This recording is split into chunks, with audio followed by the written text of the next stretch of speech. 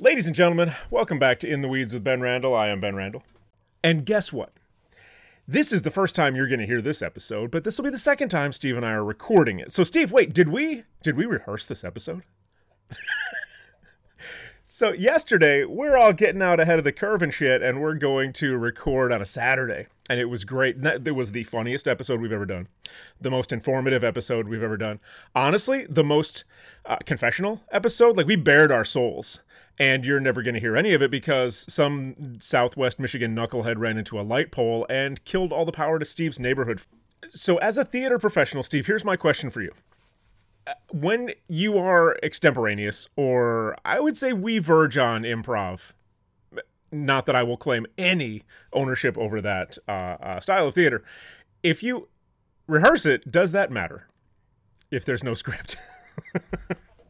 Well, so, like, this episode is, and this is why I ask, because this episode is a great example of my concern here. We're going to talk about restaurants near me closing. We're going to talk about Marion, Kansas, where there was a actually now international incident of a First Amendment violation by their police force. We're going to talk about a lady who got Vibrio. We're going to talk about these things. But somehow, and I do not recall how, we ended up inventing a restaurant called Just Fries, and I don't know how we got there. So yes, the Just Fries portion of it is the thing that I would like us to try to recreate. But how do we recreate the thing that got us there? Which I think is what you were talking about, like making a result natural without really making the process itself natural. So I don't know. While we're not, ladies and gentlemen, going to try to recreate word for word the previous episode, there is a chunk where I talk actually pretty darn eloquently about the economy, and I did keep that part, and I'm going to plug it in here somewhere. A million years ago, at my very first job, my boss realized that I had some sort of a natural talent, and for some reason, a desire to keep working in restaurants. And he took me aside and he said, "Randall, you could be really good at this. And you could go far if you could just learn to keep your mouth shut." If you're listening to this, you'll know I took part of that advice.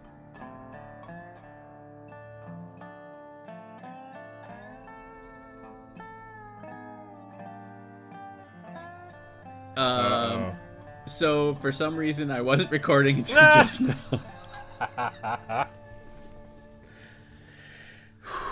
Oh, we're so good at this. Yeah. There's a space here. There was recording, and then it stopped somehow, and now I'm recording again. So, long and short of it, ladies and gentlemen, is Steven lost power yesterday, got power back 2 hours later, and we're gonna try to recreate some of the magic. Maybe I don't. Did you keep what we recorded yesterday, Ben? I did. Yeah. Okay, so maybe you can release a special episode of Garfield Without Garfield for anyone that wants to listen to just your side of the conversation yesterday. Right. What I may do is take all the stuff that I just recorded and also do the same thing with it. Yeah. If you were not recording the beginning part there. Yeah, gosh. I see my red bars and everything's working now, so. All right, so let's start at the beginning of yesterday's show as well with these restaurants that just closed in Northwest Chicago, which is not too far from me. And I believe I prefaced it this way, Steve, that you're aware, and I'm aware, and everybody who works in the industry is aware that it's not easy. This is not an easy industry. Quote, margins are tight. We'll be talking about tipping later on as well, which is a contentious issue. Food cost has gone up. Consumers don't necessarily want to pay more right now. Like, there's a lot of things going on that make it difficult to run a successful restaurant for anything more than about 2 or 3 years, right? However, you can do everything right and still have to close, right? So, yes. This is from Block Club Chicago, which is the micro, like, hyper-focused journalism that happens here in Chicago, written by Ariel Parrea Aureli. Edison Park's The Curra, K-Onda and Giordano's close after owner sells building. So this, again, this is not far from me. I know where this is. These restaurants, The Curra and K-Onda, have been owned by the same family for the last 20 years. Giordano's is a franchise, and there's also a little breakfast place right there as well. And they've all been in this same building for the last 20 years. Somehow they've all managed to be successful. They've all managed to become staples of that area. And the building owner is just like, meh, sold the building, and now they're all closed. Like that. And I think you're absolutely right by prefacing this, and I don't know how much for this we got into the first time around, but in terms of you're doing everything right and just something absolutely beyond your control Yeah. comes in, and regardless of your wishes or what you would, rather do, you have no option but to pull up stakes and move or shutter completely. And we don't know yet whether, I mean, there's enough Giordano's around Yeah. that's not a huge loss, and they could possibly end up somewhere else. But there are others of them anyway. But we don't know if anyone else is planning on moving or to a new location, or if they're just done. Well, and it's like the way you always talk about McDonald's, right? Which is McDonald's is not in the business of selling burgers and fries. McDonald's is a land owning company, right? They're Yes. a real estate magnate. Ladies and gentlemen, I hate to say this to you. If you are planning on opening a restaurant, boy, really the first thing you should consider is figuring out a way to buy your building. Buy the building you want to be in, because right off the bat, here is a completely uncontrollable fear, which is very real, and it could be very sudden, that you could just get rid of. You could take that off your plate. You could just be like, guess what? Nobody's going to sell this building out from under me and kick me the fuck out, even though I've been successful for 20 years, employing people, raising your kids with this business, like all of this stuff. That's one of the things that I'm a little bit ashamed of the reporting on this. They're not talking about the employees at all. Like, you've got 4 restaurants and a Giordano's. I've never seen a slow Giordano's, right? Yeah. They're all busy all the time. We're talking easy between 100 and 150 employees at these 4 restaurants, right? Fucking gone. They are all out of a job now. Every one of them. And the Edison Park is not a huge neighborhood. It's not a huge area of Chicago. Do I suspect that they all live right there? I don't know. But we're talking somewhere in the neighborhood of 150 to 200 people are now just out of a job because the owner sold the building and everything is just, they're just like, fuck you, we're out. That's the part that bothers me. Yeah. So I didn't actually look at the pictures and stuff of this yesterday. That doesn't look like that old of a building. That area, so Edison Park is one of these areas of Chicago that was its own neighborhood and got sort of absorbed by Chicago as Chicago grew further and further out. And so I don't know a ton about what the original neighborhood was. Edison Park reminds me a bit of like these smaller but nicer Michigan towns, right? Like your, maybe not quite Traverse City as far as size goes, but like a Ludington, like a Frankfort, right? Like these kind of smaller towns that have a really well kept up, nice main street, like a main drag through their town. That's what this looks like to me. And you're right, whether or not it's an old building, it's definitely been taken care of. Yeah. So it would be a shame if it was coming down. Like we talked about this the last time we recorded about this. If it's coming down for a parking garage, if it's coming down for condos, that's a bad look. Yeah, so I don't understand this bit. I just I can't make sense of what exactly they're saying. So I guess I'll start up here. On Tuesday, Giordano's spokesperson posted a statement to social media on the pizza location's closure, citing a real estate changes in the building that forced the restaurant to lose its lease. They did not indicate the building was sold, though it's been on the market since last September, according to its sales listing. Lexi Lou Breakfast Cafe, which is also in the building, also appears to have closed and was part of the sale, according to the listing. So that means that cafe, everything that was in the cafe or whatever, they were selling the restaurant space with the building, right? Like That's what that sounds like to me, yeah. Okay. Alderman Napolitano said the family had been in negotiations with the business owner to take over the building for over a month, and the sale was recently officially completed. Does that mean that he's the one that bought it? I don't know. Completed doesn't mean that they got the building. It just means that the negotiations or that the sale was completed. So I don't know. Like, there's a new law that's trying to go into effect in is it Minnesota? Because what's happening now, not to make this a real estate podcast, but what's happening now is you have venture capitalists who are in these big consolidations buying residential real estate and turning them into rentals because that's what they want. They don't want to sell a property. They want it to be a subscription service. That's what an apartment building is. And there's a new law that's been proposed. I want to say it's in Minnesota to just say, look, if you're buying a house, you have to be a fucking person. You can't be a company. And if that is the case, if that's what's going on here, if this family was outbid by some sort of a conglomerate that can just throw a shitload of money down and lose money year over year until they get their stuff together, then that's different than if they sold it to, these people who are like, we'll just stay here and still have our restaurant. Yeah. Okay, so more of this. This is the part that I can't make sense of. So he says the sale was officially completed. It was a negotiation that, from what we were told, was a long-term portion of that contract. So there is a business that is already set to go into that location once they do some of their build-out, Napolitano said. And that could be anything. I mean, really, if the place was put on the market in September. If the original, if somebody said, okay, we're going to buy this building and we're putting in for permits right now to make it into a parking garage, to make it into condos or whatever, that could be what he's talking about. That's what the build out is, because completely demolishing something and building a new thing there could be considered a build out. Is it also possible, and how, and because I don't know if you explicitly said this today yet, but it's like it doesn't seem to be like there's a lot of hard feelings or any sort of scintillating anything, right, in any of this. It's just, this is what happened, it happens, etc. But if the cafe, the breakfast cafe, was part of the deal, and what were we talking about yesterday where you said it was Alderman, right? The it was Six Corners, where hey, this thing is moving so slowly, this development, and then the new alderman gets in, halts, or slows things down to a snail's pace until all those contracts expire, and then lets his own guys, his own buddies, bid and get the contracts for whatever it is they're going to do. Yeah, at Six Corners, Portage Park area, that's what happened. So Alderman Garbage Fire ran on this.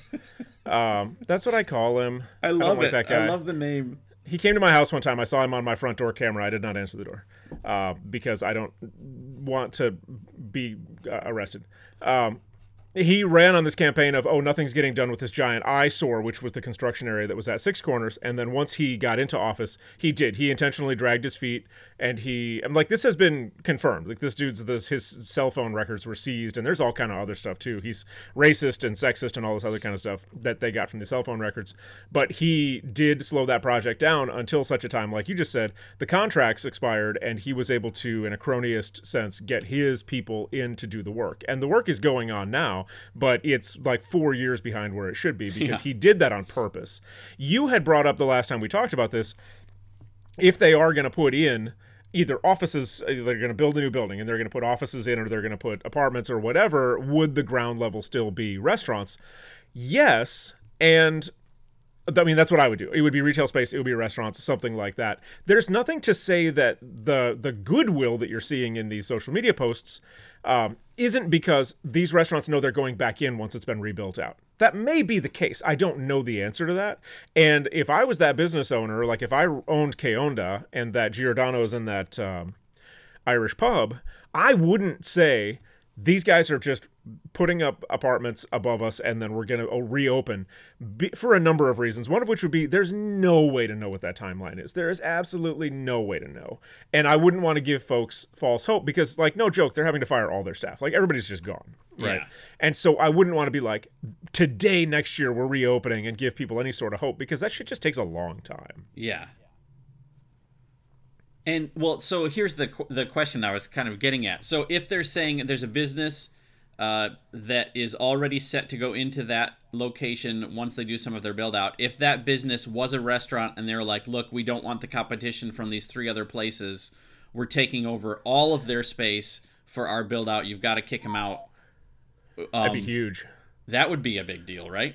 It would be a big deal, and it would be an enormous restaurant. You could, in that space, put an entire Cheesecake Factory. That's a huge restaurant space. So unless what you're doing is putting in a catering operation, banquet hall, dining facility for weddings and shit like that, but then it also has a bar and it also has a retail restaurant, I don't know what you would put in there that would need to be that fucking big. Or a music venue, but I don't know how that gets coded, right? I don't know how you have to get permits and such like that. And if it was, I can't imagine that it's acoustically great. Though, just looking at this building, I don't know how you would do it for any sort of performance venue, Right. even if it is. But I also can't tell how deep the building is from this photo. But you've got the pub, and then I imagine Giordano's ran the entire length of that side, and Lexi Lou seems to have been the smallest. Yeah. And then I don't even see in this picture the other place. Oh yeah, no, is that it? Now, the other thing is, what if it's a hotel? What if they're building a hotel there and they're keeping the breakfast place and they're keeping like all of the Giordano shit and all of the K-Onda and all of the Irish pub stuff because on the 5th floor is going to be their restaurant, right? I don't know. I love Block Club. I support Block Club financially so that they send me emails every day with little news like this. I feel like that kind of sale and permit requirement is that's public record. That could have been in this article for not just a quote from Napolitano saying there is a business set to go into that location, but tell us what that business is, right? What if they're building a Target there? I don't know. Yeah. Oh yeah. That's a possibility. And that's the sort of thing that we should be able to find out fairly easily. We being journalists, not me. Not because I couldn't, but because I'm lazy. Yeah. Oh, that's not what I wanted to do. I was actually just Googling this address to, okay.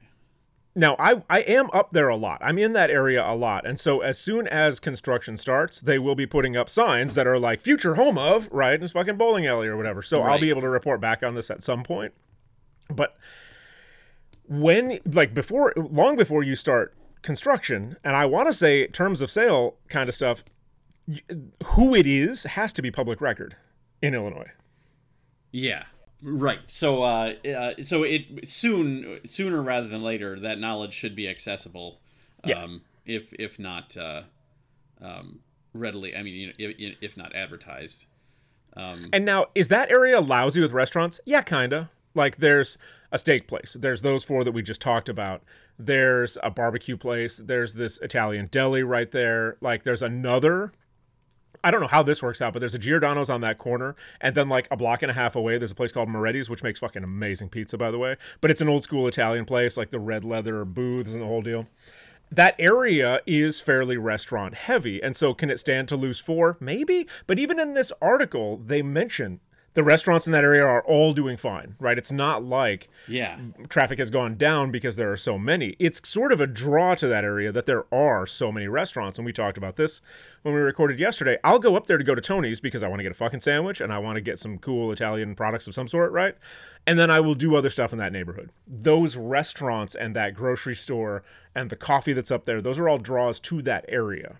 And it's a shame to see somebody come in and wipe out 4 of them. Yeah. Yeah, it'll be interesting. We'll have to keep an eye on it and see see what's coming in there because it is interesting. And something you mentioned yesterday, I don't know if we touched on yet today. There is a metro stop very close. Yeah. Metro station a block away. So it is a good location. In terms of the restaurants, like you're saying, even the article refers to it as Restaurant Row. Yeah. So and another just little thing of note possibly is that is it the Irish pub, their other location? Yeah, a location in Holland, Michigan is still open. Yeah. So maybe, I mean, if the original people, if the I don't know which was first, but if like the people that started it in Chicago and then is like, you know what, we can let this one run on its own, we're moving to Holland. Right. They move over there. So maybe this is like you know what, best case scenario for us.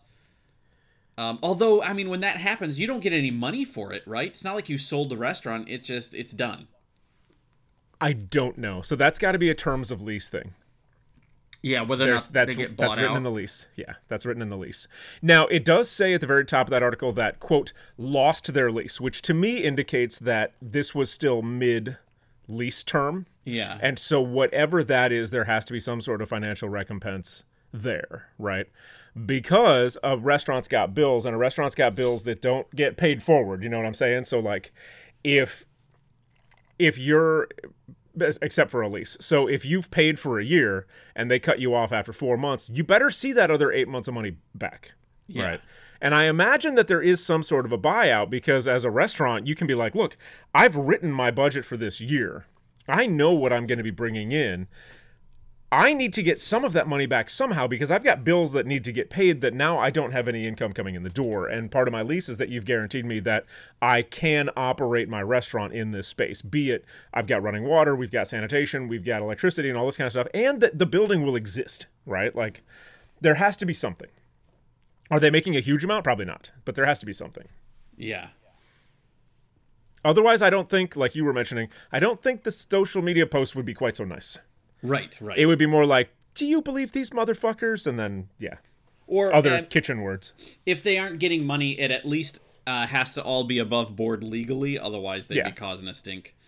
However, I will say, you're not somebody's tenant for 20 years on accident. Yeah. So I bet that relationship is pretty good. And so while this seems very sudden to us, there's a good chance it's not sudden to them. Right. To the owners. And who knows? I don't know any of the employees of any of these places. Maybe everybody on the inside has known about this since September, and they were just waiting to get information about, like, okay, sorry, now we've got 3 more weeks. And they've done it the right way, as opposed to like Holman and Finch that were like, oh, hey, after Wednesday's lunch service, turn the lights off. We're fleeing to Atlanta. Yeah. Okay, so we didn't touch on this yesterday, and I was going to ask, didn't you send me something where someone else was talking about that? Yes. So there is a podcast that I listen to. Ladies and gentlemen, if you want to go way back 10 episodes ago, we talked about a restaurant called Holman and Finch, which is a burger place in Atlanta, Georgia, that also has another related restaurant. And then they also had a restaurant called Holman and Finch in Asheville, North Carolina. And if you all recall, it closed in a way that was very strange because it closed after a full lunch service on a Wednesday. It was like 1 in the afternoon and they were like, the owners were like, fuck it, close the doors, we're out. And no part of it made any sense to me. No part of it sounded like, okay, this is how a place should operate, right? Right. I am trying to find the podcast that I listened to about it, and I cannot find it. There's a guy, it's something foodie guy, something, in Asheville, and I cannot find it because I listened to it and then I got rid of it. But he's a, if I remember correctly, a journalist in Asheville, North Carolina, and he had a number of things to say about how that restaurant was run while it was run, and he was not surprised, although he didn't have any information necessarily, he was not surprised that they pulled up stakes in the middle of the week and didn't tell anybody in advance. Like, the fact that they did that in a real shady way was not surprising to this fella at all. Yeah. And completely different circumstances and much more sudden than this, but just another example of, hey, things happen. Yeah. I'm looking at Street View here, Ben. I'm wondering, because there is like, it's a, do we count the ground floor when we're talking flats? 1, 2, 3. It's at least it's an apartment building because it's more than just a 3 flat. It's like 2, 3 flats with a little thing in between that's behind that building that is kind of attached, that might be part of that sale as well. And then the, what is it? Keonda? Keonda. That's the corner. Yeah. And that, though connected to the other building, I thought it was just the Cura and Giordano's. That portion looks a lot newer than Keonda. But if that's all one building, I'm guessing it's going to get knocked down. Yeah, well, it looks like someone bought the block. Yeah. So the podcast I was referring to earlier is Stu Helm, Food Fan, and it's episode 109, MREs and Restaurant Closures, if anybody wants to check that out. It's him talking about a bunch of other stuff and also Holman and Finch closing. We have yet to do our MRE. That's true. Episode. I was going to be camping with my father and brother in the Grand Canyon this summer, but then the National Park District, or the National Park Service, issued it was funny, there was a rubric involved where it was like, if you're at this age, this temperature is too dangerous for you. If you're at this age, and those two went up and down against each other, like if you're 50, and it's 102 in the Grand Canyon, you're fine. If you're 70, you can only go down if it's like 85 degrees. And so between my brother and my father and I, there was no good day or days for us to go camping. I was going to take a bunch of MREs and make the two of them also eat them with me and report back on that. And it did not happen. Now, thanks a lot, climate change, we're considering doing a summer camping trip in Alaska next year. Oh, which would be fucking amazing. Yeah. Which means I need to start planning like right now. That would be really cool. Because my brother did go to Alaska, so I need to get a whole new set of like, here's the list of shit you need to buy to go camping in Alaska. So, you know, whatever. But I bought the hiking boots I bought will still be okay. Yeah, I think it's more or less the same. It's just also bear spray. Well, right. Yeah, bear fighting with caribou all like nonstop. That's what I'm there for. I don't know. That's much more my speed as far as climate goes anyway. Cold weather guy. Yeah. We shall see. All right. So anything else to say about this block getting purchased? I don't think so. I think we've covered it. It's not in the 46th ward, or the 45th ward, so Alderman Garbage Fire will have no ability to slow the process down. So we should see movement in that. I don't know anything about Napolitano. He's been alderman up there for like a million years, so whatever. But I imagine, so the sale is happening right now. It is September in Chicago. Nothing is going to happen until spring. There will be no, maybe interior stuff. Maybe they go in and start ripping out wiring and shit like that, and they cut the gas off and all that. But we're not going to see the building come down, if it is going to come down, until April. Yeah. So that's going to be, it's a weird time to do that. Unless what they have to do is apply for permits now and wait until the spring anyway, because of how slow shit moves in Chicago. So I do not know. It'll be interesting. All right. Do you want to go from that to tipping? Sure. All right. This is an article from Axios Chicago, written by Monica Eng. I can't say that I am friends with Monica Eng. We're not friends. We're like those, you know, you've got those different social circles online, and they overlap in some cases. And Monica and I overlap in a couple of different social circles online. She has my phone number, but like doesn't call me a lot, right? Like it's that sort of thing. I don't know I've ever been in person talking to her, right? But she does great work regardless, and she has written for Axios for a while. She was NPR, like WBEZ here for a long time, and Chicago Tribune and that sort of thing. So Chicago moves closer to ending tipped wages is the title of this article. The short story on this is, in the city of Chicago, minimum wage is $15.50 an hour. If you are working a wage job in Chicago, you have to make $15.50 per hour worked. That's the law. If you are in a tipped position, you can make $9.48 an hour as long as the tips you receive bring you up to at least $15.50 an hour, right? If it does not, then your employer needs to make up the difference. However, that's across the pay period. That's not across the day. You could make 0 tips one day, walk home with no money whatsoever. You can't take the bus because you don't have any money. And your employer has until paychecks come out to balance that shit all out. So again, this has always been the thing with servers. It's feast and famine. You work a Wednesday, you make no money at all. You work a Saturday, you make $1,000. So I'm not really lamenting the server portion of this. It was just sort of surprising to me to find out that, and I should have known, that it's a paycheck thing. So like if you don't make enough for it to be $15.50 an hour average for all the hours you've worked, your employer needs to make it up, but they need to make it up on your paycheck, which could be a 2-week pay period.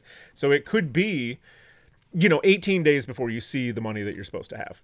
Chicago, under Brandon Johnson, the brand new mayor, who's all shiny and hopeful, and we'll see how long that takes to wear off, is trying to eliminate the tipped wage. Make all servers in the city of Chicago minimum wage employees with tipping happening on top of that. Steve, what's your knee-jerk reaction to that idea? Of getting rid of the tip thing in Chicago? Yeah. I'm for it. I don't know if it's possible, but I think I'm on record as being like, yeah, tips are not great. Tipping is not great. Yeah. So agreed. And as we discussed in our in version 1 of this episode, tipping in this country, without question, has its roots in slavery. Yeah. You sent me a really interesting article about how during the time of slavery, so pre-Civil War, in the North at least, servers would be white men, and they would do their work, and they were compensated appropriately, and all of that. After emancipation, primarily in the North, servers were black women who then wouldn't get paid at all and would just get paid via tips, which was this notion that they were, quote, bringing over from Europe, which you mentioned was funny because they don't tip in Europe anymore. Yeah. And then that was increased to $2.13 an hour at some point, and then only recently has been increased beyond that. And there are still states where the tipped wage is $2.13 an hour today. So restaurant owners are saying, look, if I have to pay my staff $15.50 an hour, we have to raise prices. To which I'm saying, okay, then do it. Because I feel like it has to happen anyway. Because the restaurant industry has, for 150 years in this country, not paid half to two-thirds of their staff and have allowed an increasingly grumpy populace to be in charge of that. And that's irresponsible. That's not taking care of your staff. And it's weird. It's just fucking weird. But we've normalized it, which I believe you brought up in the last episode.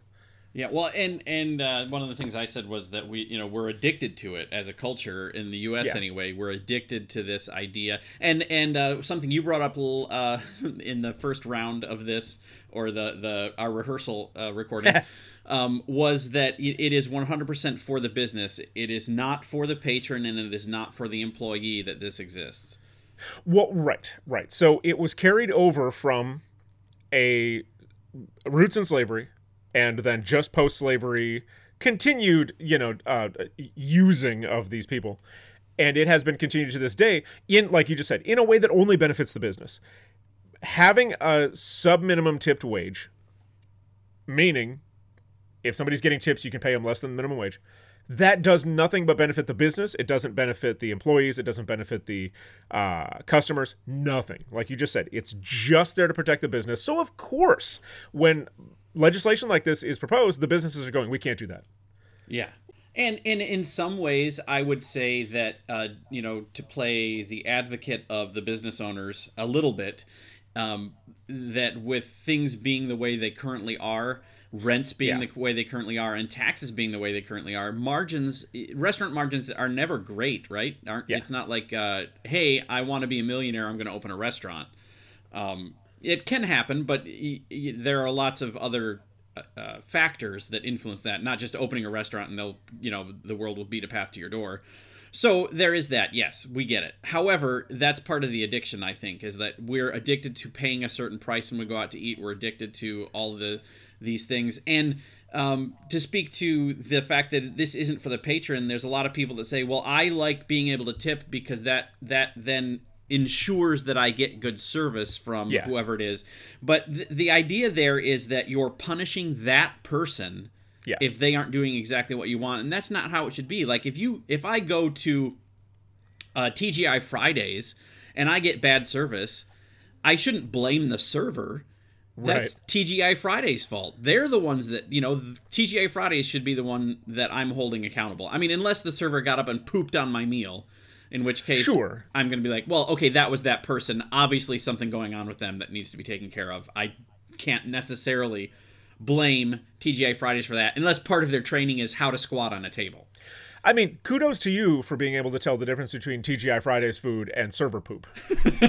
That's discernment right there.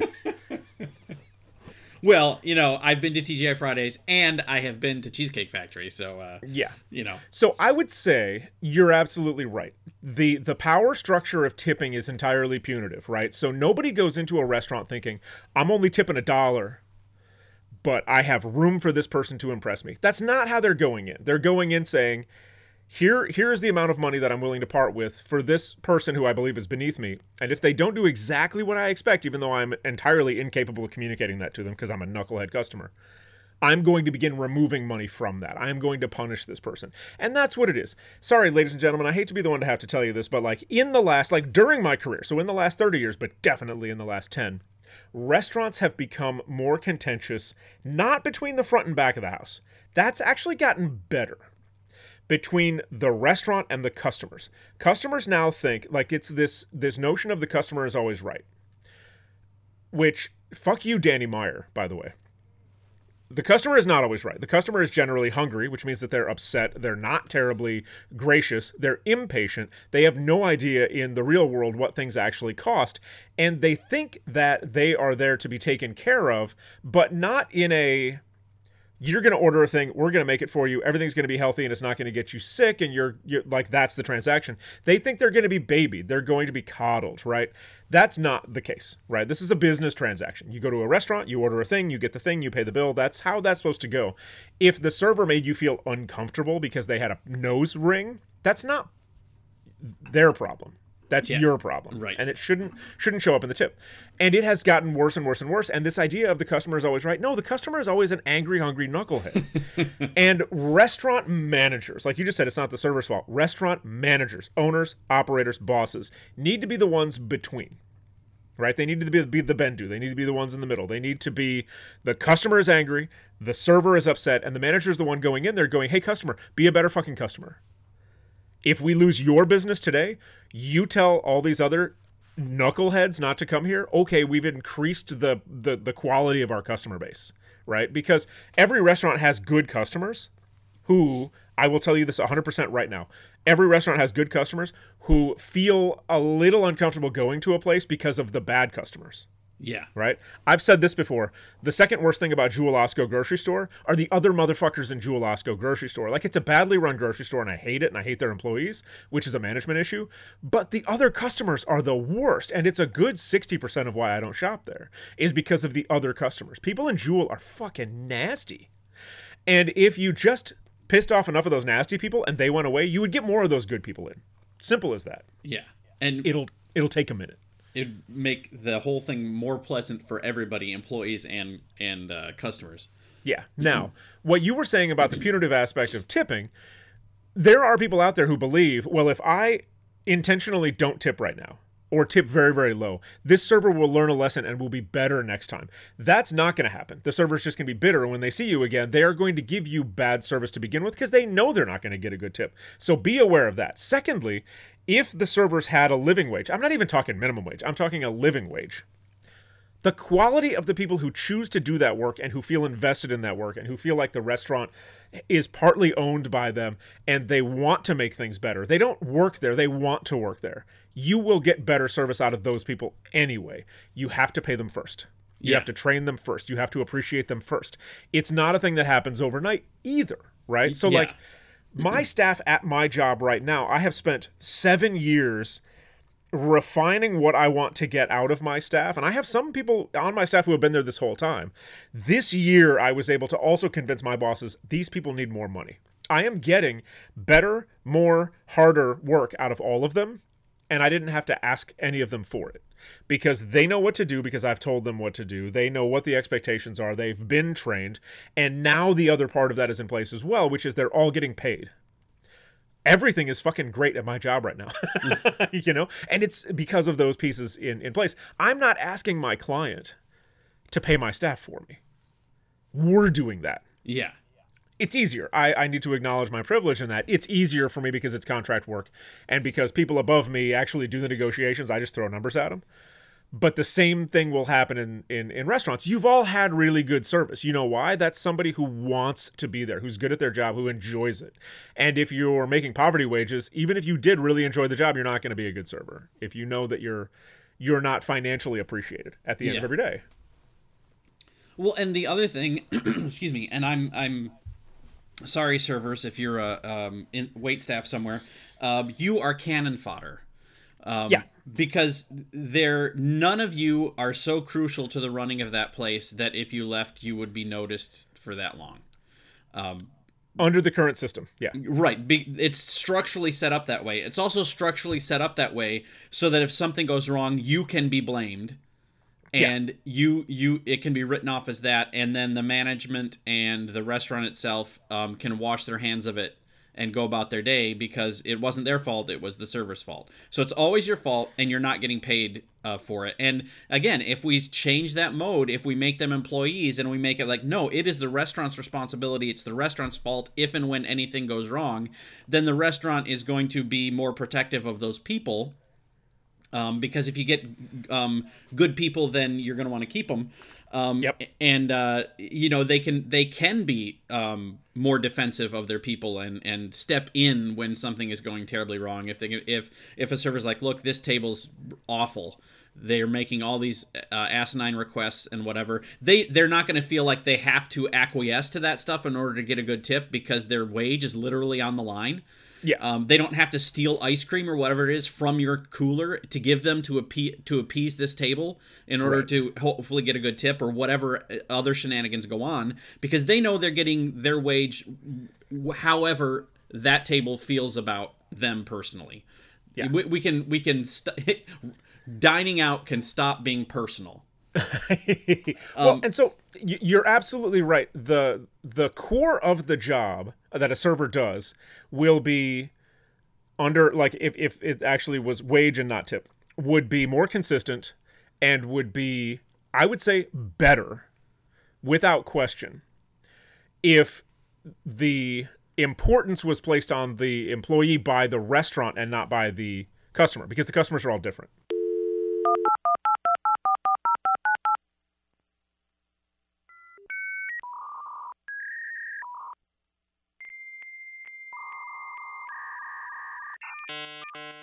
No, Yes. no, I did not lose power. Okay, you were saying if I forget. I had. Are you recording still? I'm recording again. I just had to check mine again. Yeah. So here's the thing.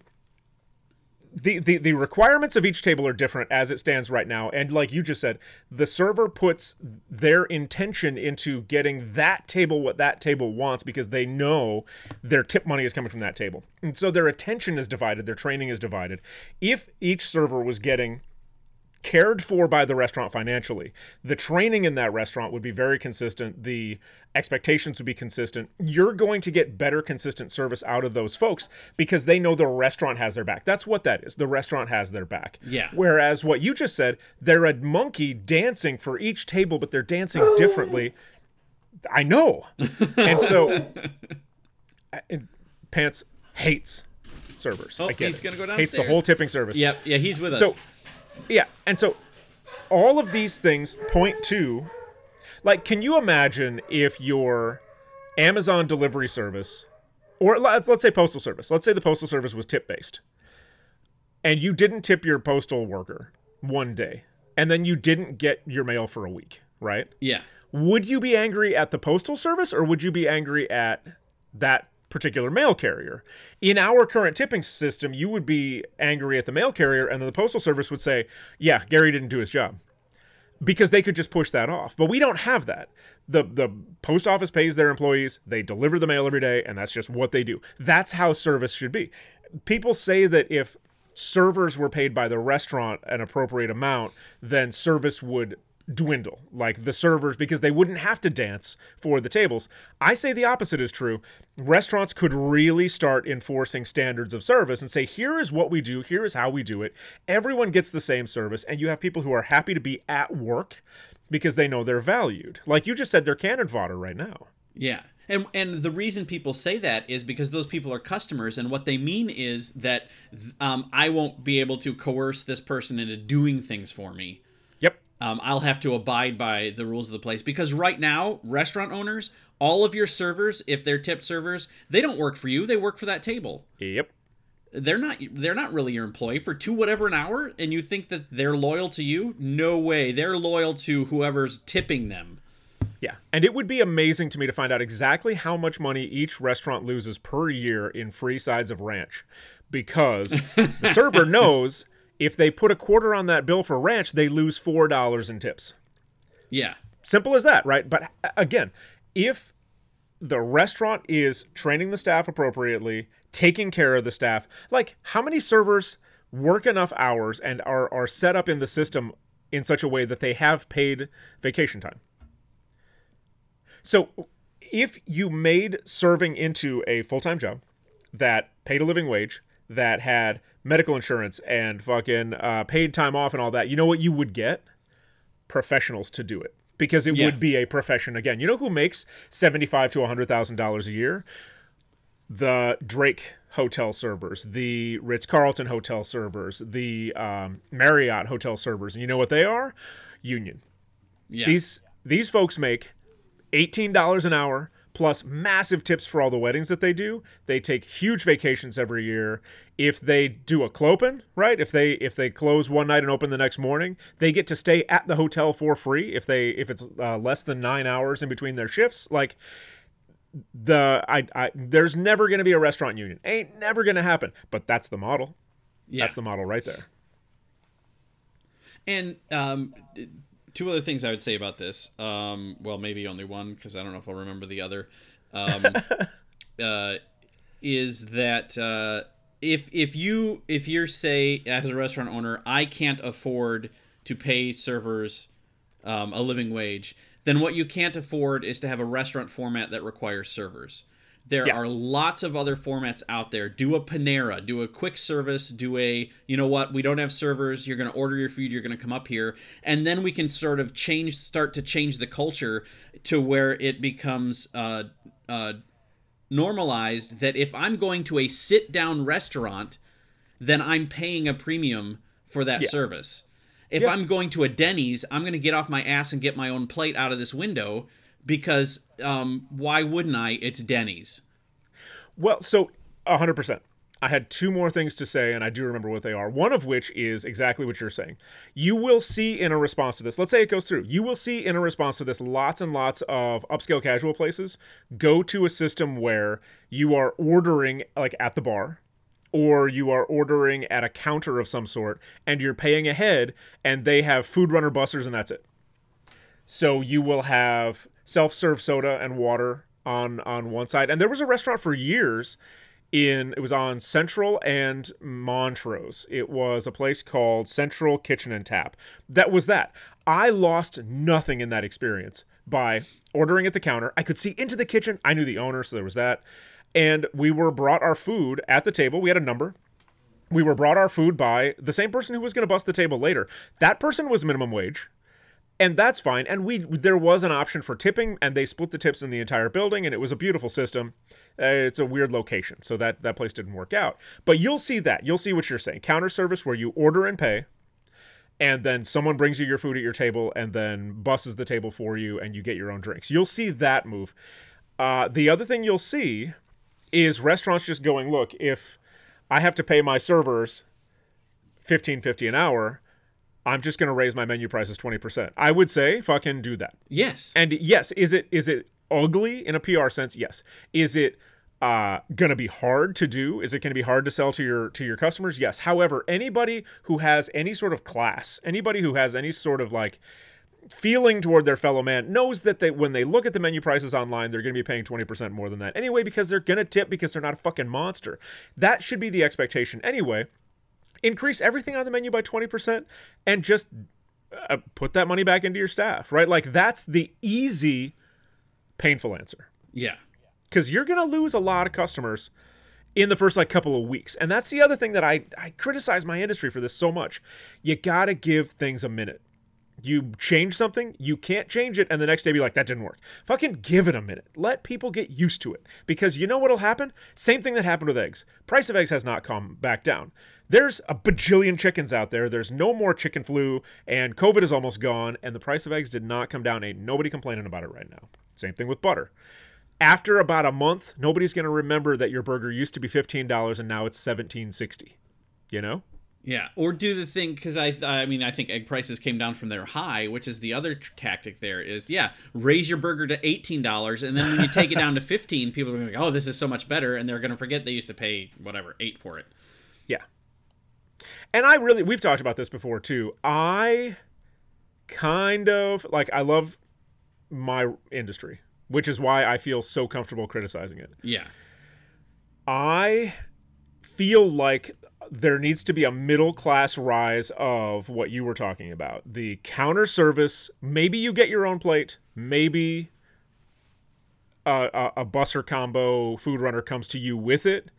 I would love to see more of that style of restaurant out there because maybe it's not working. Maybe the idea of having full service but not fine dining prices doesn't work. Maybe it just simply does not work.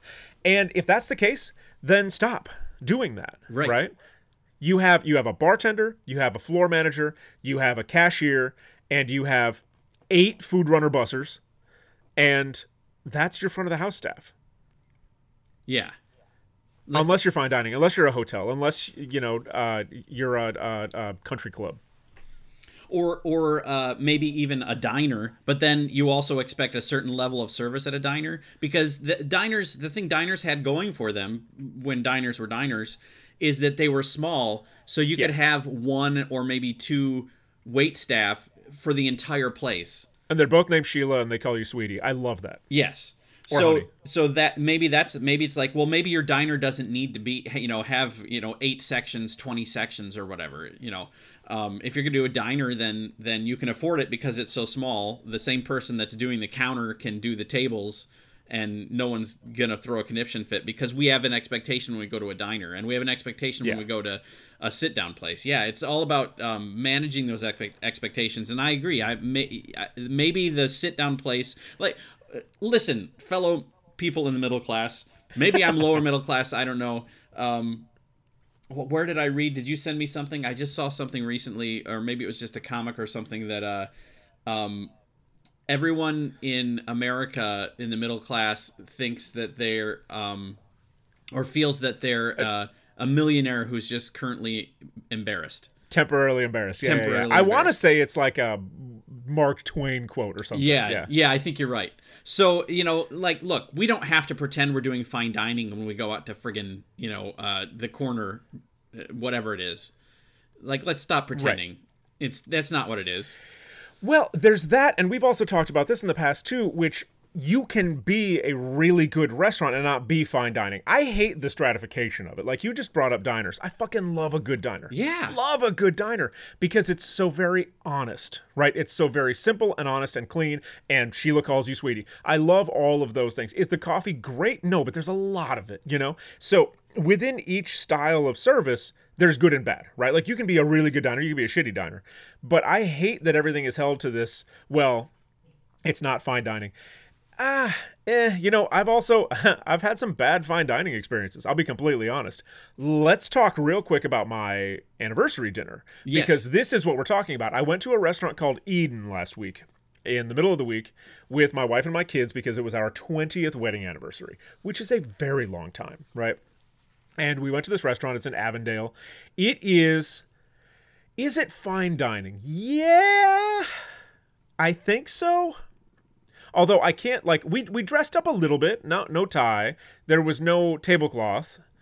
The servers were nice, which makes me wonder if it was really fine dining, because a nice server, I don't know that they work at a fine dining place. And the water refill folks, the bussers and such, they were also really nice. It was great. I was happy to pay for the food that we got. They do this local thing where they source from a certain radius, and they also have a greenhouse and a garden and all this kind of stuff. Every bite was great. No portion of it was necessarily surprising. Like, they weren't doing the kind of work that we saw at Cook's House. Right. Except for the dessert, which I'll talk about in a second. But, everything was really, really good. I had a pork tagliatelle ragu kind of a pasta dish. It was really good. Did it surprise me? Did it knock my socks off? No, but it was really good. My wife had sea bream. She said it was amazing. My daughter, the littlest of all 4 of us, ordered a big fucking steak. She said it was great. My son had a roasted half chicken. Very important how you say that phrase, because if you say half roasted chicken, you could be talking about something that's not fully cooked yet. It was great. Everything about it was great. I was very happy that they had mocktails on the menu. I was able to get a pineapple sour that was really pretty good. And whatever. Lots of people feel uncomfortable in fine dining, and I feel like that's the part that needs to go away if we wanted to talk about fine dining real quick, because we had fun. The place was fun. I saw someone there I knew, right? It was just cool. I think cool is more important than hoity-toity. Yeah. Well, I mean, the part of fine dining is that it's exclusionary. Right. And that's the point, because a lot of those people don't want to eat with you.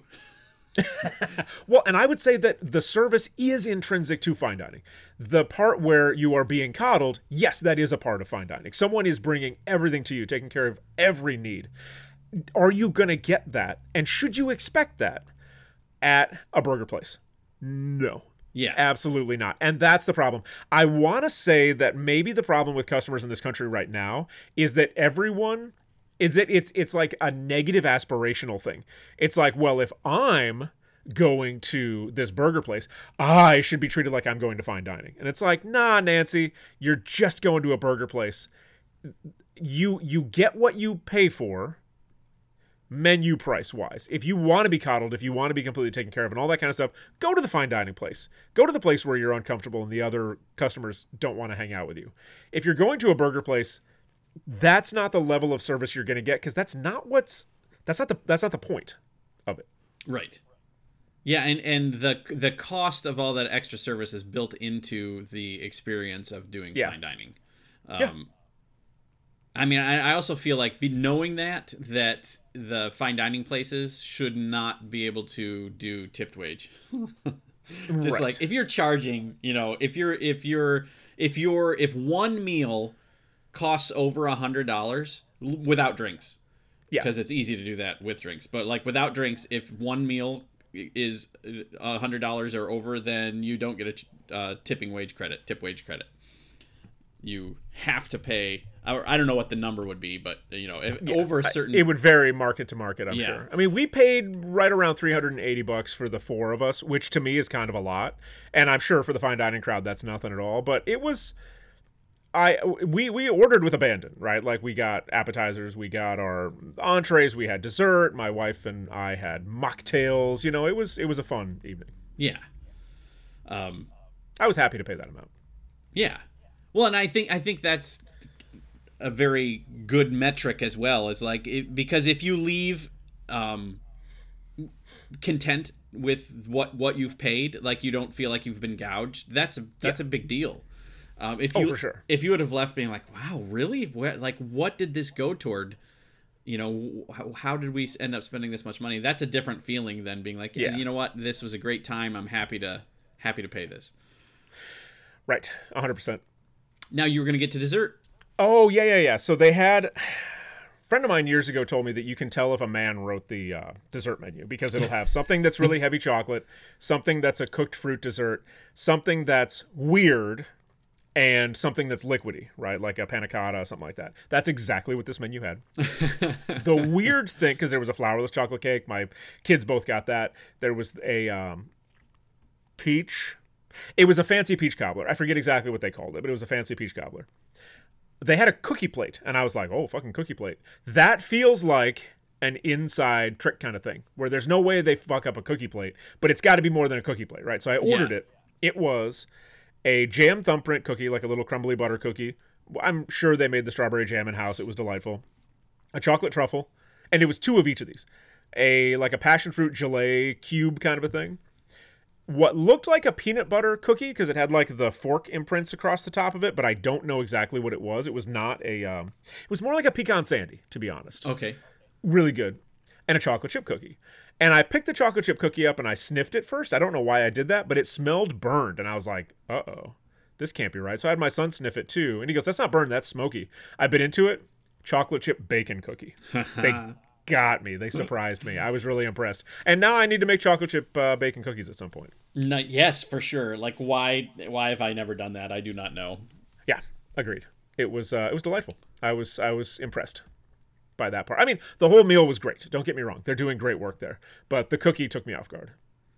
So would we say then, if we're just speaking of a spectrum of stuff, that it's fine dining with a lowercase f? Possibly. Yeah. That's not a bad way to say it.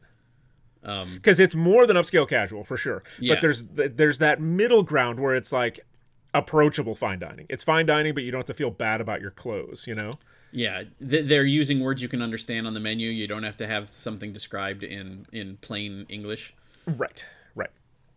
And there's a level of fine dining that only attracts assholes, and I don't know what to call that one, but I can picture all of the asshole customers I've ever worked for in fine dining, and that's not the kind of dining experience I want. Yeah. That's like fine the kind of places dining. The kind of places my grandfather would have gone to. on my mom's side, the rich grandpa. Yeah. Which is, you're paying for exclusivity as much as you're paying for anything else. Yeah, this is a dude who went, like, he was part of a yacht club, right? Yeah, like, yeah. Like members sort of only. thing. Yeah. Which we touched on this a while back, that they're like the rise of subscription service fine dining, where it's essentially a key club except it's fine dining. Do that and satisfy those people in that environment. That is what they have wanted this whole time anyway. I don't want to eat there, so I don't feel like I'm being held back. Like, there is this sense among the people who don't understand that they're being held down by the 1% and wages have stagnated for 25 years. And they do think that right around the corner they're going to become a millionaire. Those folks feel like they're being left out. That's being left out of what feels like a bad time. Yeah. I'm okay with that, right? That would be like somebody telling me that I can't go to a Weezer concert. Be like, that's okay. I don't want to go to a Weezer concert, right? Fine. Yeah, I'm coming hard against Weezer right now. I don't care. I don't like that band. I don't understand, Ben. You've never been shot in the shoulder? Come on. You don't want to be shot in the shoulder? Right. Everyone else has been shot in the shoulder. Yeah, that's just so much of, especially right now in society, the any sort of social cachet or whatever, it is built around the fear of missing out and selling someone on that. And it's like, I don't know whether it's just my age or, the fact that I grew up in the Midwest. I don't know, but I'm like, I'm not interested in your TikTok. Well, you're right. It's the fear of missing out. So there is a segment of our population right now who all you have to do is tell them, they're toddlers. All you have to do is tell them they can't do something or they're not allowed to do it, and they want it. You just go up to somebody and be like, you are not allowed to get a hand job from a porcupine. And then they're going to be furious. I don't want a hand job from a porcupine at all, like when I think about it for more than a second. But there's a group of people out there that if you tell them they can't have that, they want it so bad. And then they're going to be, in their minds, self-righteously outraged about it. How dare you keep me from this thing? Like, that sounds awful. Don't do that anyway. You've been tricked. Yes. Yeah. Yeah. Even when we did the thing on, I don't know whether it was our honeymoon cruise or whatever it was, when it was like I had to borrow the restaurant's shoes in order to, and then the tablecloths went down to the floor anyway, that kind of thing. I like how you said our honeymoon like it's you and me. Yeah. But it's like I made the joke afterward when they asked how everything was. I muttered to Kayla, I was like, would have been better with my own shoes. But it didn't really make that much of a difference to me. But it's like there's a bit of like it's odd, I didn't feel bad having to borrow someone's shoes. Part of it was because, it's not like I didn't have shoes. I just didn't have them with me that would have been appropriate. And now they've waived those rules of the jacket and everything else. Like, when they take the jacket out of the coffin with the tweezers or whatever, or the tongs to hand to you because you have to wear a jacket in whatever the restaurant is. And they've had the jacket since 1965. That kind of thing is just weird and I don't need those experiences. I don't need the experience of wearing this old jacket so I can eat a meal in whatever place this is. Or I don't like ties, so if I have to wear a tie, then I don't. It's okay. I don't need to eat here. When I was looking for my current job, so this is 8 years ago, it's not the last time I wore a tie, but it's the last time I purchased a tie, because I was doing job interviews at director level, at the level that I am now, and now looking back on all of it, I didn't get any of the jobs that I applied for where I wore a tie. And luckily for me, my industry is not real tie heavy. And it's inevitable, if I stay in the company I'm in right now, I will have my boss's job 3 to 5 years, maybe 5 to 7 years, right? Dude wears a tie kind of a lot, and I will, in that role, get in trouble for not wearing a tie. It's just... I'm 45. I don't floss. There's lots of things that I'm not going to change about myself now, right? I drink too much coffee. I still read lots of Star Wars books. Like, I've made my decisions about who I am. I am not a dude who wears ties. I will dress up like we went to this restaurant. I wore khaki slacks. They were sort of a dark, like a milk chocolate color, because I don't like a light colored pant. And a blue and green checkered shirt. And it was lovely, and I rolled that shirt all the way up to my elbows. I rolled the sleeves all the way up because, you know what? That's what I do. That's how, I don't know I love showing my forearms to people. That's my thing. You can't do that with a tie on. You look fucking weird. So, like, unless there is a legit dress code, in which case I might have to really think about that promotion when it does come my way. Be like, I don't know, if there's a tie clause, we might have to have a different conversation. Now, see, here's the thing though. If there is that clause, there's lots of different neckties. You're thinking bolo, and I'm with you on that. I wasn't thinking Big bolo. old like map of Texas choker thing. Yeah. I was thinking, one, I bet you could do a bow tie, but I don't know if you'd like a bow tie. But I was thinking, you know what? Fred from Scooby-Doo had neckwear. A cravat, yeah.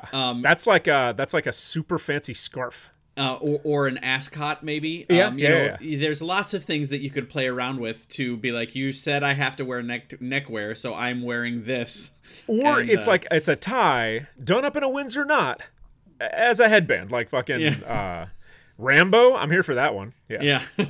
See, the thing is, I'm working on growing my hair out right now, ladies and gentlemen. I don't know if you're aware of this, but I am Ojibwa Indian, Native American, whatever. I have no connection to my heritage at all. I feel really bad about that. But my kid brother grew his hair out and braided it, and it looks fucking badass. So I'm in the process of braiding my hair right now. I will go full regalia if I have to. If somebody's like, you have to wear a tie, I will be like, I'm dressed for a powwow. This is my culture. I will join a tribe. Like, I will get registered, the whole deal. If it's legitimately your own culture, even though you haven't been practicing, is it appropriation? Probably. I also will have to like start tanning and stuff because I do just look like a regular ass gringo. I don't speak Ojibwe. I don't really know. Like, I've been very lazy in that regard. I should probably get more in touch with my culture. But I'm also just as much Polish and Irish, and so I should find out shit about those too, I guess. Yeah. Don't know. That's a fusion restaurant waiting to not happen, I think. Yeah. Lots of potatoes and pemmican. Although, hey, do you want to transition into just fries? Because I don't remember how we got there in the last time we recorded this episode. I do remember. So if you want the transition, Ben, last time we recorded, Ben was like, you know what? For some reason, I have a hankering for McDonald's French fries, but I'm not going to go there for just fries. Yes. How did we get to McDonald's French fries? I don't recall, but I did. It was National Cheeseburger Day recently. Which I don't care about all these national days. Again, that's influencer bullshit. Yeah. Even though I think I am an influencer now because they did send me that grilled cheese press, grilled cheese maker. So I think I might be an influencer now, but I'm not really comfortable with that. But so National Cheeseburger Day, my lead cook sends me a picture of this haul. She got McDonald's, or no, she got Burger King, she got someplace else, and she got White Castle, and she and her husband ate enough of this to like get physically ill. Not that anything was wrong with any of the individual items they ate, it was just a lot of cheeseburgers, right? Yeah. I saw the fries and I got hungry and I was like, oh no, that's not cool. And so I thought, well, maybe while I'm out, I'll just get some fries. But I thought, I'm not going to go to fucking McDonald's to do that because McDonald's fries have that chemical magic where it's just enough sugar and just enough salt that you eat one and you're like, oh, I'm going to eat every other potato on the planet now until I die from this. It's addictive. And so I didn't want to do that, but there is a place called Blazing Grill not far from me where I thought, well, I could get just fries from them. And then you and I started talking about why the fuck isn't there a restaurant called Just Fries? Yes. And my initial, the initial thing I threw out there was that it's the place that is prolific like friggin' Dollar General is around here, or whatever. It's like one on every corner, so you can order whatever the hell you want from 50 miles away and have your DoorDash driver bring it to you. You just don't order fries with it, and then you get the fries from closer, and you know the fries are fresh. And you said no, it's more of a Noodles & Co. Noodles & Co. for potatoes, yeah. So the idea is what you, ladies and gentlemen, in my head, Just Fries would be this. The top of the menu is curly, waffle, steak fries, shoestring fries, house cut regular ass fries, sweet potato fries, and then something weird like a polenta fry, right? Underneath that is all the shit you can put on top of them. So you as a customer are picking your potato or polenta, and then you're putting shit on top of it. And it's either in a bowl or like a paper boat or maybe like a tall soup container kind of thing. And we were talking about, like, this fits right into what we were talking about with tipping. No seating. Unless it's outside like an ice cream place, right? All counter service. And everything underneath it is like chili, chicken chili, vegetable chili, shredded cheese, like 3 or 4 kinds of shredded cheese, queso dip, just a regular ass, like a Velveeta cheese sauce. Yeah. Cooked broccoli, mushrooms, sour cream, scallions, like crumbled bacon. Like you could take a waffle fry and make a loaded baked potato out of it in a bowl, right? At Just Fries. Yeah. And then for the sweet potato one, there's like a maple syrup, there's like a cinnamon brown sugar butter. You can do like all sorts of stuff. And then for dessert, we landed on pound cake that you cut into, what do you call them? Bâtonnets, little strips.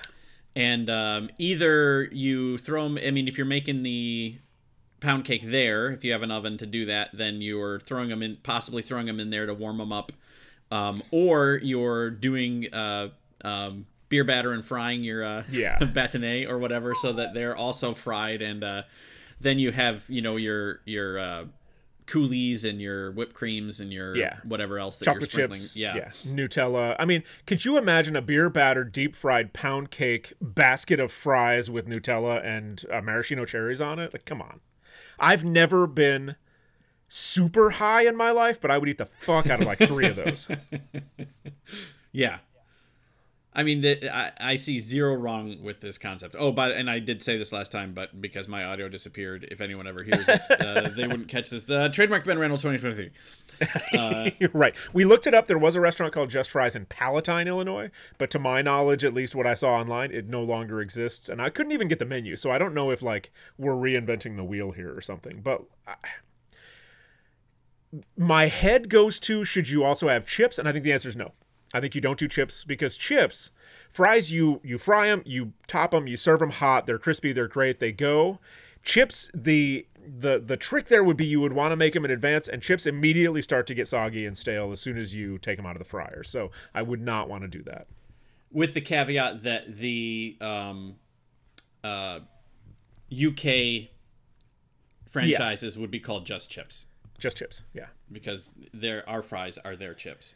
Or chips in it. Yeah. Yes. Let's be real racist against the British and open up a French fry restaurant. Yeah, why not? Okay, so here is a BuffaloRising.com. Just Fries, Buffalo's first and only French fry cafe. Is there that automatically sounds too fancy. Cafe, fuck off. Yeah. Let me see if that led to anything. Yeah, there's no way we're inventing this, but I feel like we have the best version. Yeah, so the link to their actual website is not working. So just like a barbecue place, like you remember, we've talked about this in the past, barbecue places traditionally, and I'm not ragging on any particular barbecue place, traditionally have garbage sides, right? You go to a barbecue place and you're like, oh, these are the best ribs. This is the best brisket. This is the best pulled pork I've ever had. And their 3-bean salad clearly came out of a can that said Cisco on the side of it. Right. Their mac and cheese clearly came from the GFS store in a tray that you just throw into the oven. Their coleslaw clearly came out of a 5-gallon bucket. Right. So the trick to Just Fries, you need to nail your fry production. So you're probably buying waffle fries. That's fine. Buy the best ones you can find. You're probably buying shoestrings. That's fine. Buy the best ones. Same thing with curlies, because I don't even know how the fuck those are made. If you're hand cutting your steak fries, if you're hand cutting your regular fries, right, like your pub fries, you've got to get Kennebec potatoes. You've got to be blanching them at 300 degrees. You've got to be refrying them at 365. Like, you need to nail that part. Then your chili needs to be really good. Your queso needs to be really good. Your toppings need to be really fresh. You need to nail all of it. This is not a restaurant where you're like, well, we're a burger restaurant, so like our vegetarian items are okay, but they're not great. That's not what you're here for. Everything on your menu has to be the thing someone is there for, and it's got to be fucking perfect. So this is why Just Fries, because I think this came up in a how do you make your restaurant make money? And I said something about just doing potatoes, and then that's how we got to the burgers and whatever. Because potatoes, still pretty fucking cheap. Yeah. Unfortunately, here's where your labor dollars are going. The cooks at Just Fries have to be really good. They have to be invested. Like, you have to have a cook there that's like, yo, as a special, can we get in ground bison so I can do a bison chili? You need people like that. You need people who are like, you know what I live for? French fries.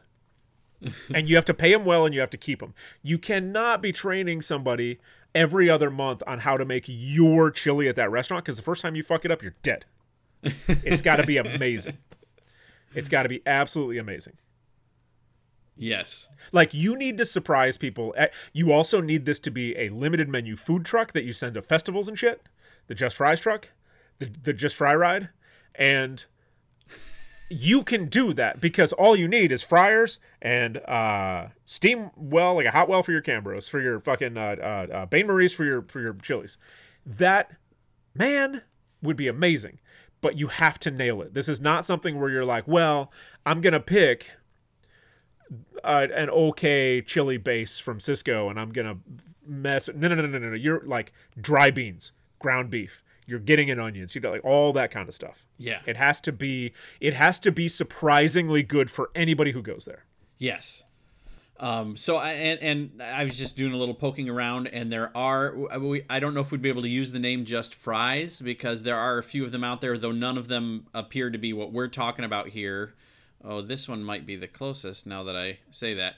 But because there's a place in Virginia that is they basically do fairs, and it's, you know, French fries at a fair.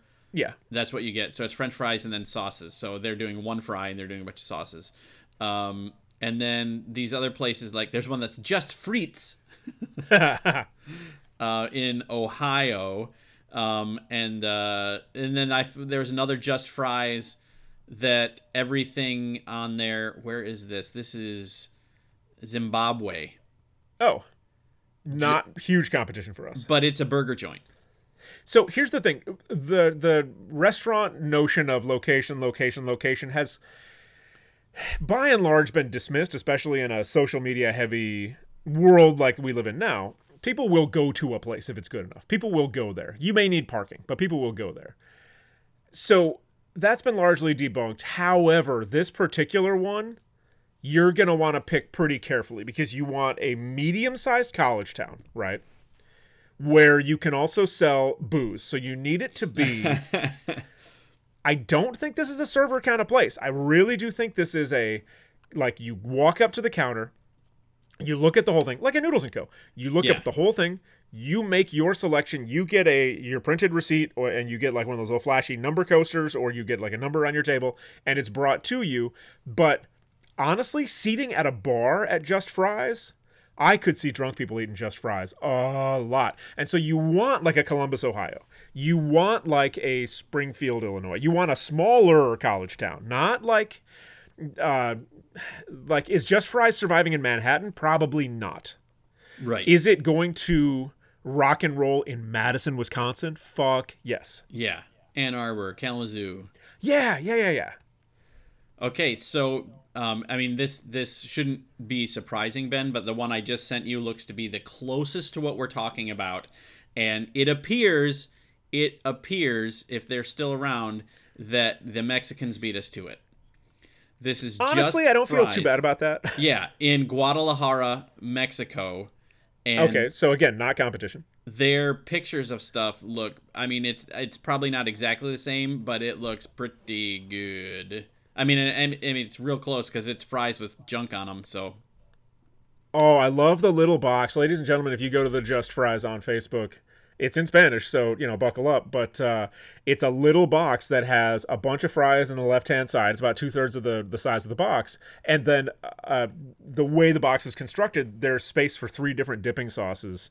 That's amazing. Yeah. I love, like, that attention to detail. That's pretty rad. And I don't know if some of this looks so good. Yeah. It's proof of concept right here. We also had the idea, it looks like they have potato wedges as a thing, but they had some things that kind of look like chips, but they might be too thick. I don't know if you see the picture that's got waffle fries. It's got 3 little separate, like, porcelain doodads. But the one looked like they're kind of cut like chips, but they're too thick to be chips. Yeah. I see what you're saying. Yeah, that's like a steak fry. I might be looking at the wrong one. No, I love everything about this. This looks a lot like, you know what this looks like? It looks like somebody, so you know how we have Americanized Chinese food, we have Taco Bell, that kind of thing. Somebody in Mexico was like, let's Mexicanize French fries in Guadalajara. And it looks great, to be honest. Everything's got pickled jalapenos on it, come on. Yes. Like for me at Just Fries, at the ones that I own in my head, one of them has to have like barbecue shredded pulled pork on it with Yeah. the option of having, you know, pickled peppers, cilantro, scallions, like all that kind of shit on there. Like almost a taco salad made out of French fries. The sad thing about this place, if anyone's near Guadalajara, is that their last post is from 2020, so I do not know if they still exist. Yeah. But if not, it's a shame. And if so, I've never had a better reason to go to Guadalajara. It feels like a slam dunk. The real trap with this place would be containing the menu, because as I am thinking about this, my mind is just bubbling with all the different shit you can put on fries, but you need to keep it small. It needs to be like 6 kind of fries, 12 toppings, 18 toppings, and that's it. You have to stop at some point because you're going to get to that Cheesecake Factory level of no one thing here is great. Everything is okay. And that's not what you want. You want every single thing to be great, but you need to cut it off. So if somebody comes in and they're like, hey, you know what I really want is a turkey chili, you tell them to get the fuck out. Well, you could still do seasonal things. So Thanksgiving, you could get your turkey chili. Ooh, see, I like where your head's at with that. And then it's just stuff that comes around every now and again, but it's not like on your menu all the time. You have 2 or 3 slots, like these are the rotational stuff. Ooh, you know what would be good? Because it would also be good for product utilization and waste management. You have 3 chilies all the time, but they rotate. So you always have a vegetarian chili, whatever. And then you always have a red meat chili and a white chili. And the white chili sometimes is chicken, sometimes it's turkey, sometimes it's completely vegetarian. The red meat chili, and it'll just be a matter of what you could get, like work your prices, right? Sometimes it's beef, sometimes it's venison, sometimes it's lamb, like whatever it is. Or like instead of that, one of your chilies could be lamb biryani, right? Like you can get fucking weird with it, but what I would be afraid of is the menu turning into 1,000 different things, because it is going to be complicated to put together. You could get the sweet potato fries with the lamb biryani chili on it and then put a whole bunch of other stuff on there too. The tickets are going to be really long, so you have to contain it to begin with, in a combinatorics sort of a sense, because you're going to have too many ways that people can combine all these things, and it's going to get confusing in the kitchen. Yeah. And what I would also not do, I would not do presets. So it wouldn't be like, oh, well, you know, Sammy's favorite on the menu is this thing, because people are going to get that and then modify it. No. Do just mods. It's, I want this fry, I want this topping, I want this topping, I want this topping. Now I'm done. I do not want to see, I need a number 3, no sour cream, extra queso. No. One or the other. Or you do run staff specials where it's like, Sammy, the lead cook, made this thing for the next 3 days. You cannot modify it. If you get Sammy's favorite, you get it. Yes, it's got peanut butter on it. Fuck you. Yeah, because you know what, you can order something exactly the way you want it on this other part of the menu. So well, and I'm a fan of that anyway, because when customers mod stuff and then they complain about it, it's their fault, but they feel like it's not their fault. So if they're building it from scratch and they don't like it, fuck them. That's enough. I've had enough of people going, yeah, I want the salmon, but with the duck plate sauce. And instead of the risotto, can I get the spinach salad underneath that salmon? And can I get some of those fried leeks on top of it? And they're like, I don't like it. Be like, bitch, you fucked it up. That's why you don't like it. And then they don't want to pay for it. It's like, you ruined this thing, and now you don't want to pay for it? Like, did I come into your house and break a window and go, oh, I broke this window, I'm not paying for it? Like, you fucked this thing up. So let them fuck it up from the beginning and pay for it before they get it. Yeah. I'm a little anti-customer today. I don't know why. I went to go get an oil change yesterday morning, and I went to the Jiffy Lube that opens the earliest near me, and it was closed. And I was like, this is fucked up. And it opened at 7, and I got there about 7:15, and they were closed. And I was like, interesting. On the door, it says 7 a.m. So I drove to a different one, which is not that close to me. And they open at 8, and I got there about 20 minutes early, and the manager of that store apologized to me. So sorry you had to wait. And I was like, you weren't open. It doesn't matter what I was doing. I said, I'm in the restaurant industry. Like, customers are the worst. So, like, don't worry about me. I was just drinking coffee and reading a book in your parking lot. But I did mention to her, I was like, the one over on Glenview was closed, and they're supposed to be open at 7. And she shook her head. She goes, half of our customers come to us from that store. Oh. They're closed 2/3 of the time they're supposed to be open. I was like, oh, what's that all about? She goes, I don't know. I'm not asking. They're just coming to us. So who am I to say? I was like, all right. But that's the kind of customer I want to be. I arrived before they opened. I have no reason to be angry that I sat in their parking lot for 20 minutes. They on their door it said 8 a.m. I got there at 7:40. Whatever. She still felt like she had to apologize to me. I was like, bro, you do not owe me anything. I could if I had shown up at 2 o'clock in the morning. Would you be sad that I had to wait? Like this, customers have gotten out of fucking hand. Yeah. Absolutely. Sad news from the research department. Uh-oh. It looks like there were 3 Just Fries in Guadalajara, and all 3 are permanently closed according to Google, which it could have been pandemic, judging by the timing there. So, but the pictures look delicious. Might have to start doing some R&D for Just Fries. That could be fun. I haven't made French fries here at the house in a while. Because it takes a long time. I need a new fridge. There's not enough space in my fridge to hold all my experiments and shit. Oh yeah, you've talked about that before. Any more? Any closer to happening, or still in the exploration stage? We keep having to do other shit with our money, and getting a new fridge when we have a perfectly good fridge is low on the priority list. Yeah. All right, Steve. So we somehow managed to take about half of the last show we recorded and stretch it out into 3/4 of this show. So do you want, so now we're not going to get to most of what we talked about. Do you want to talk about chocolate salami and then wrap this up? Yeah, sounds great. Because the thing about Marion, Kansas, not only is that news old, but like it's only tangentially related to restaurants, and I don't feel like that's worth our time to gas that up anymore. Sure. So we can take that right off. Ladies and gentlemen, if you're interested in a drunk restaurant owner getting a 98-year-old small newspaper publisher murdered, essentially, just look up Marion, Kansas newspaper raid, and you'll find out all this stuff about how this lady, Carrie Newell, doesn't feel bad at all that she convinced the police to raid a newspaper owner's house, and that lady then died. She doesn't feel bad about it at all. That's all. Well, and the hot take that we had was that this is basically a bad restaurant relationship that spun out of control and boiled over into the community and now the world at large. And a woman is dead over it. Yeah. And the lady who started the whole thing, just unrepentant at all. Yeah. Fine. That's not worth our time. So I sent this to you, but I don't know how it came to me. This is from Food 52. Chocolate salami may just be our favorite plant-based meat. Now, having read this a number of times, I think that part's a joke. I don't think that Food 52 actually believes that chocolate salami is going to replace, like, the Boca Burger, right? Right. Your initial response to this was that it's fancy no-bake cookies, which I cannot disagree with. Yeah, it's like, because it just seemed like the way it was put together was... we're going to take the oats out of no-bake cookies and we're going to substitute a bunch of other stuff, but if everything else, like the binding and everything, is going to be just about the same.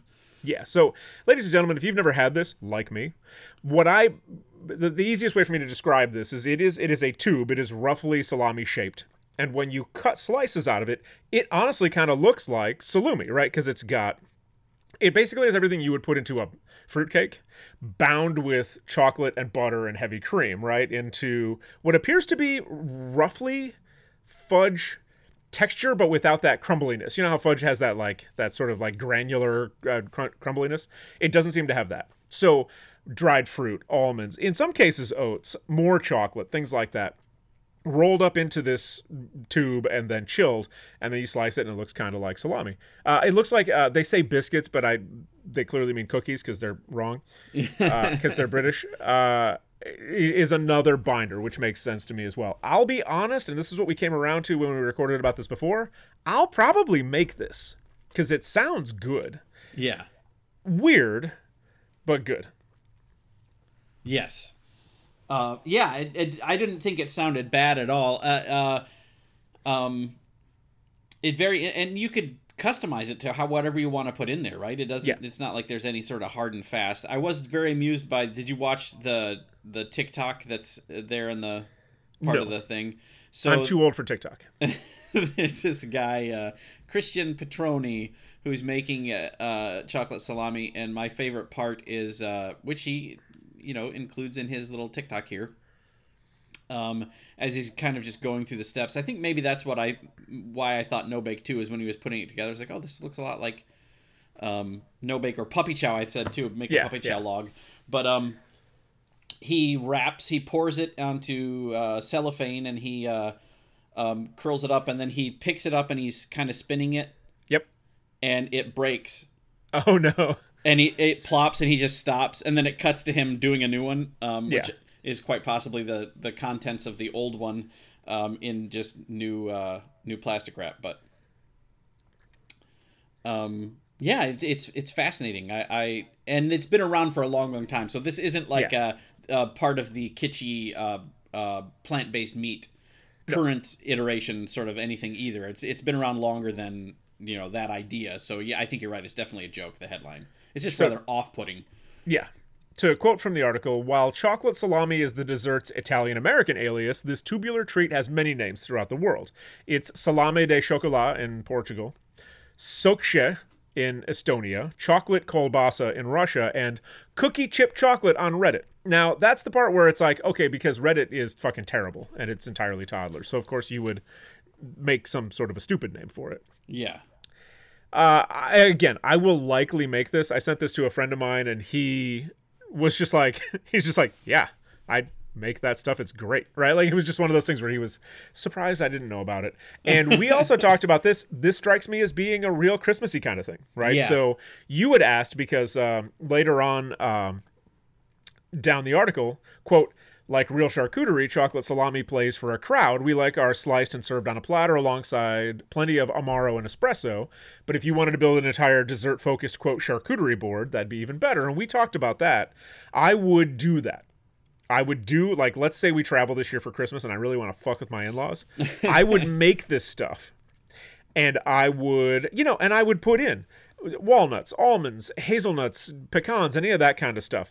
Raisins, dried cranberries, dried dates, and figs, and cherries. And I'm not saying I would do all of this, but some mixture of this. Pumpkin seeds, sesame, peanuts, that kind of stuff.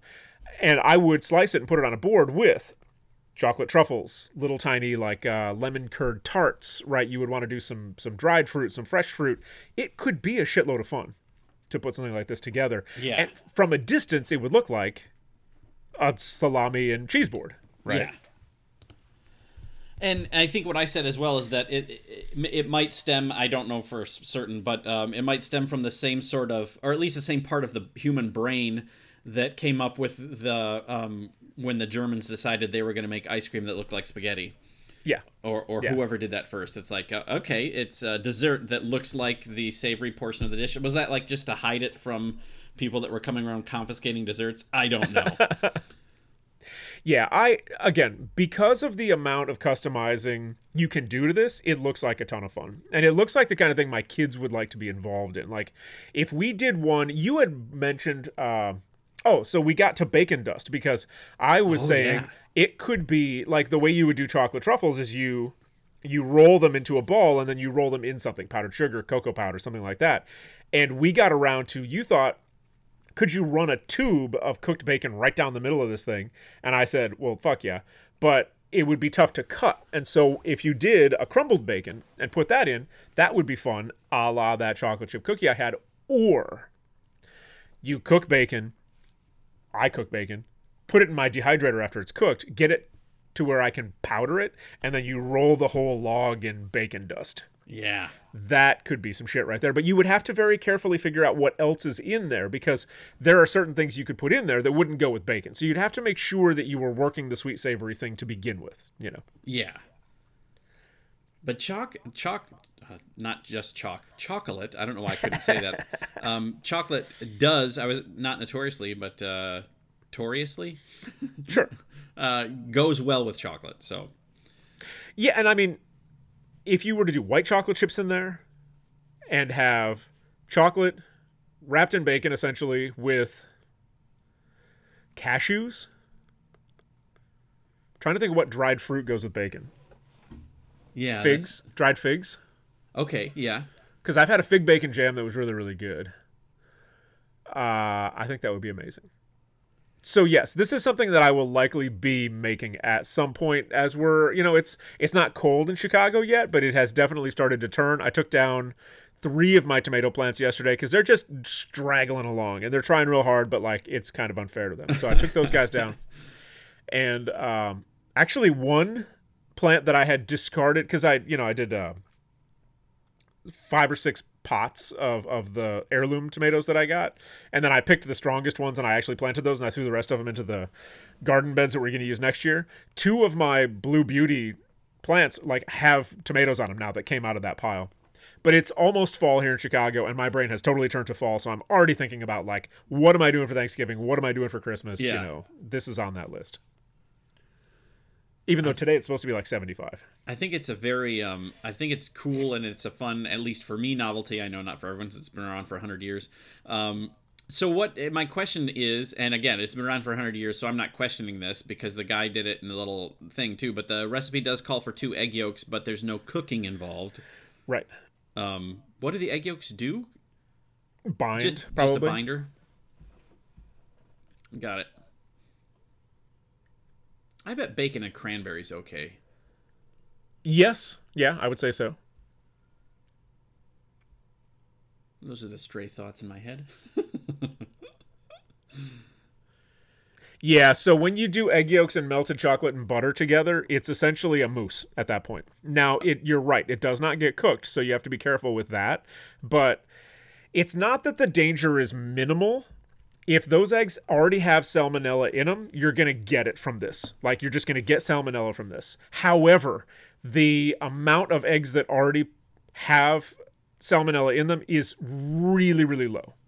So it's the danger is not in we didn't cook these egg yolks, so we're going to get salmonella. It's if these eggs already had salmonella, these 2 individual ones, we will definitely get it from this because we didn't cook them. But by and large, the chances are very low that these 2 egg yolks have salmonella in them.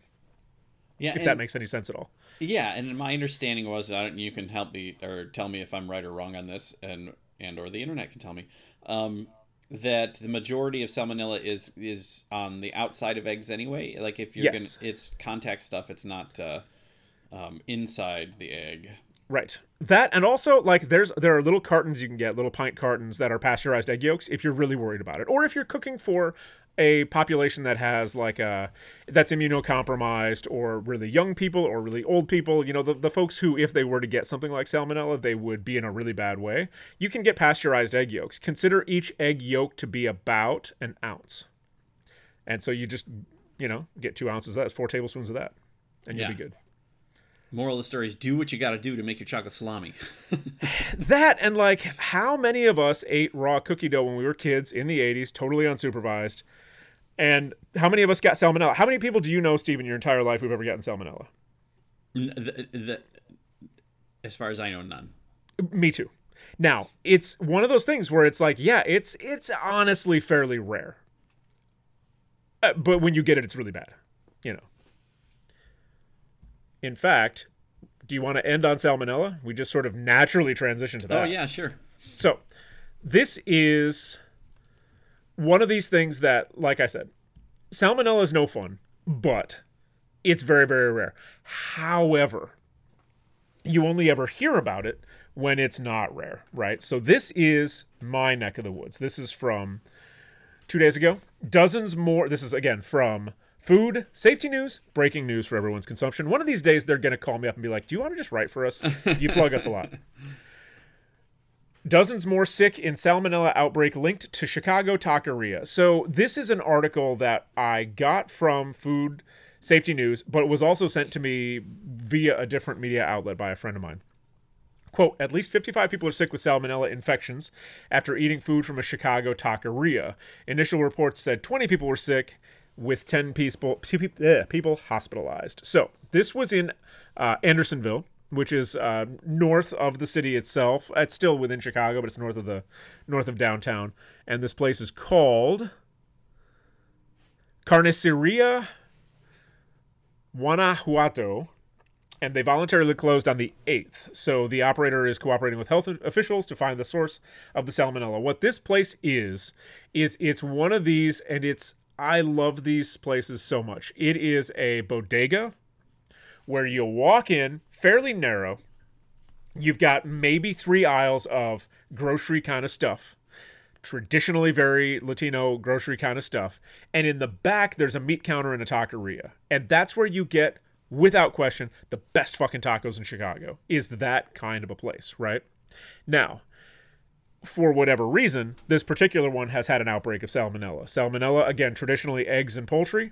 However, like we've talked about with Chipotle, if your eggs or your poultry drips onto something else, then that becomes the source. Yeah. You know. And at time of publishing, they still didn't know that. This is interesting. This is the strain of salmonella involved is particularly virulent. Yep. Say that for me. I always say virulent, but I could be wrong. Virulent, or the contaminated foods had a large amount of pathogen because of the high hospitalization rate. Yeah. So quote from Chicago Health Department: if you have purchased prepared food from the taqueria or the prepared food section of the grocery store since August 29th, discard it and do not eat it. That's like almost a month ago. Were people eating month-old tacos? Well, so that kind of place will also have like one cooler that's got tubs of like a nopal salad and salsas and stuff to put on your tacos and things like that they make in-house. All it takes is one bit of salmonella-containing chicken juice to drip into a case of tomatoes.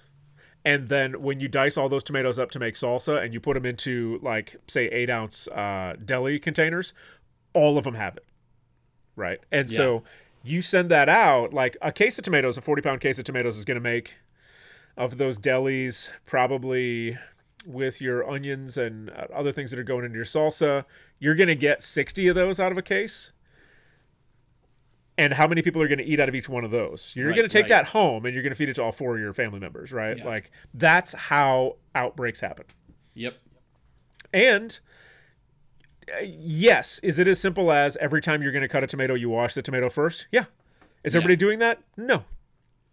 And it's not, I want to make this very clear, ladies and gentlemen, this is not a takedown of taquerias in Chicago. Right. This could have been anybody. This could have been anybody, anywhere. This happens to be a taqueria in Andersonville. A bodega. I want to say it's a bodega. It's a very interesting style of store, and there are a couple. There's one in the old neighborhood I used to go to, and I don't go there anymore, and it bums me out. We just don't live over that way, and there's nothing quite like that in the new neighborhood. But I like those places. Yeah.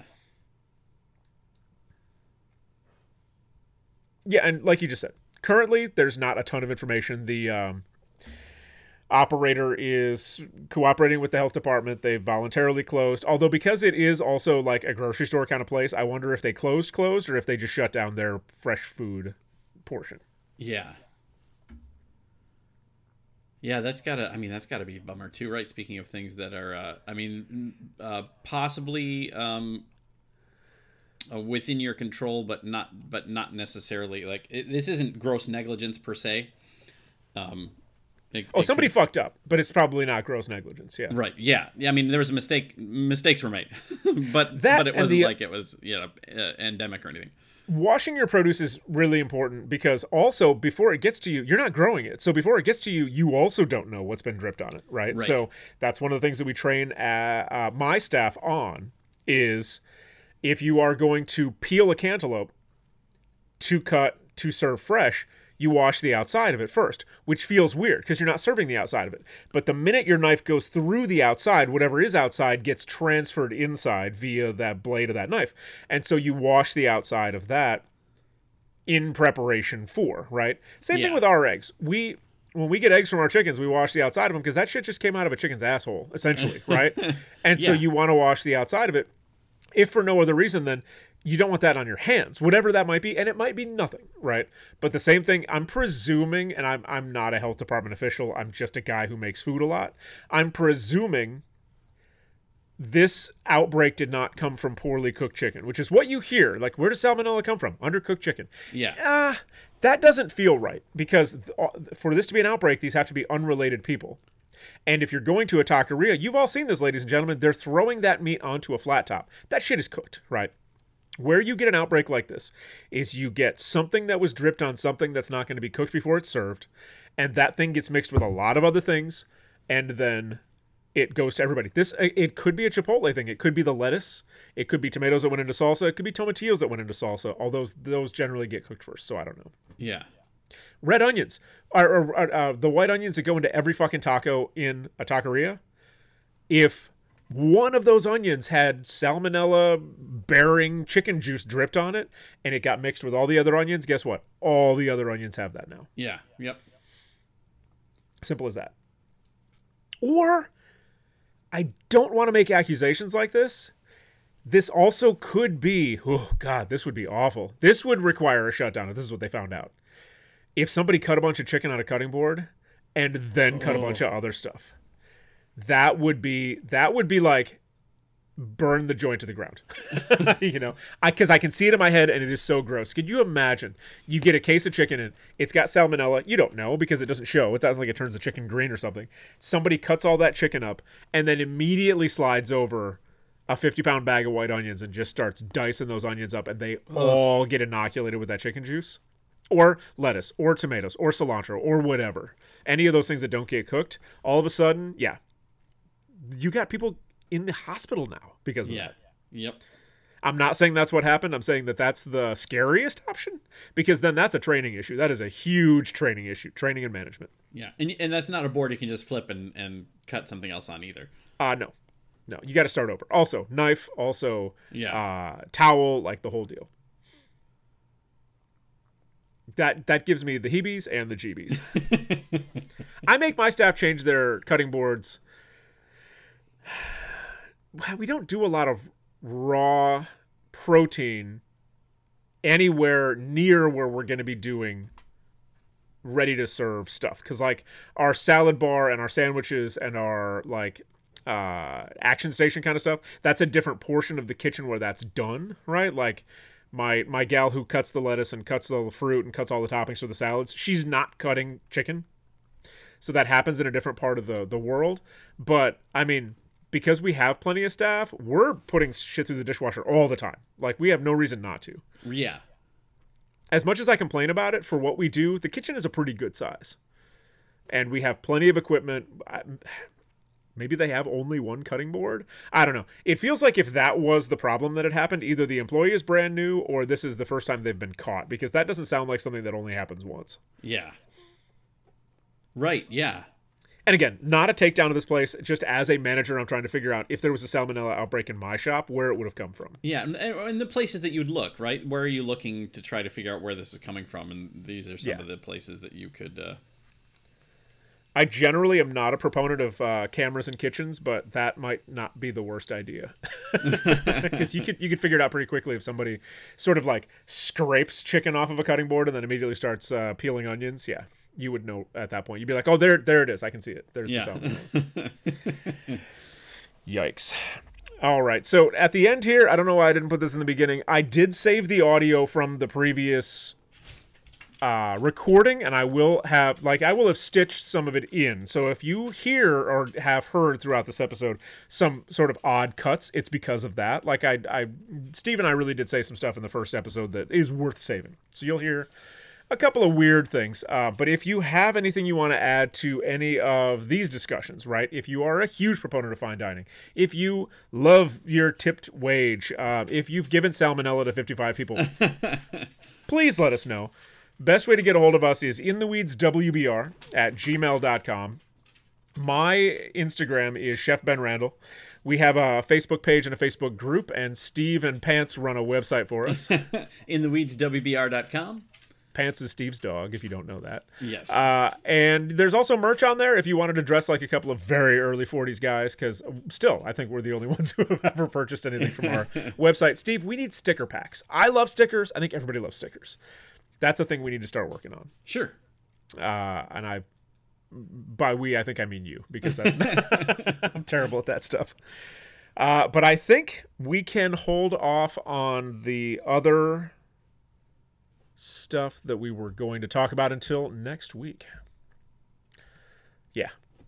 Anything else from you, Steve? No, I don't think so. All right. Also, we are still looking for, ladies and gentlemen, festivals, food museums, little individual fun things that are near you that Steve and I could get to. So let's say 3-hour radius from Chicago or Southwest Michigan.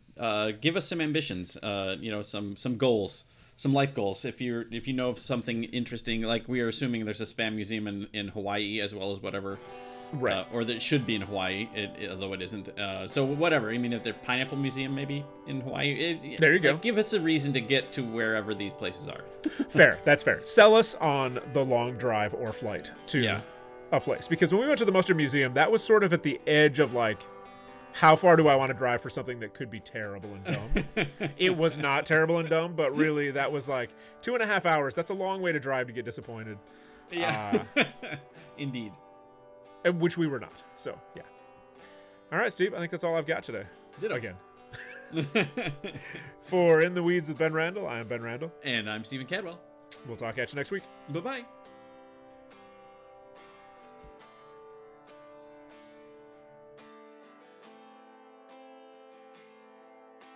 What needs to happen in this country, and again, economy is money moving around. What we have in this country right now is tax law is written in a certain way, and capital gains tax law is written in a certain way, and offshore accounting is not regulated, and there is just a general lack of regulation in business, where there is a very small population of people in the United States of America who are concentrating their wealth.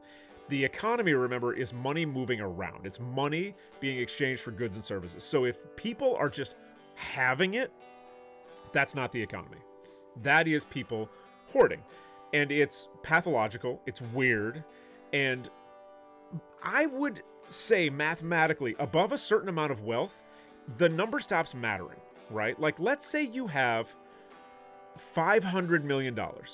There's nothing that a human being needs or wants that having $501 million would change that, right?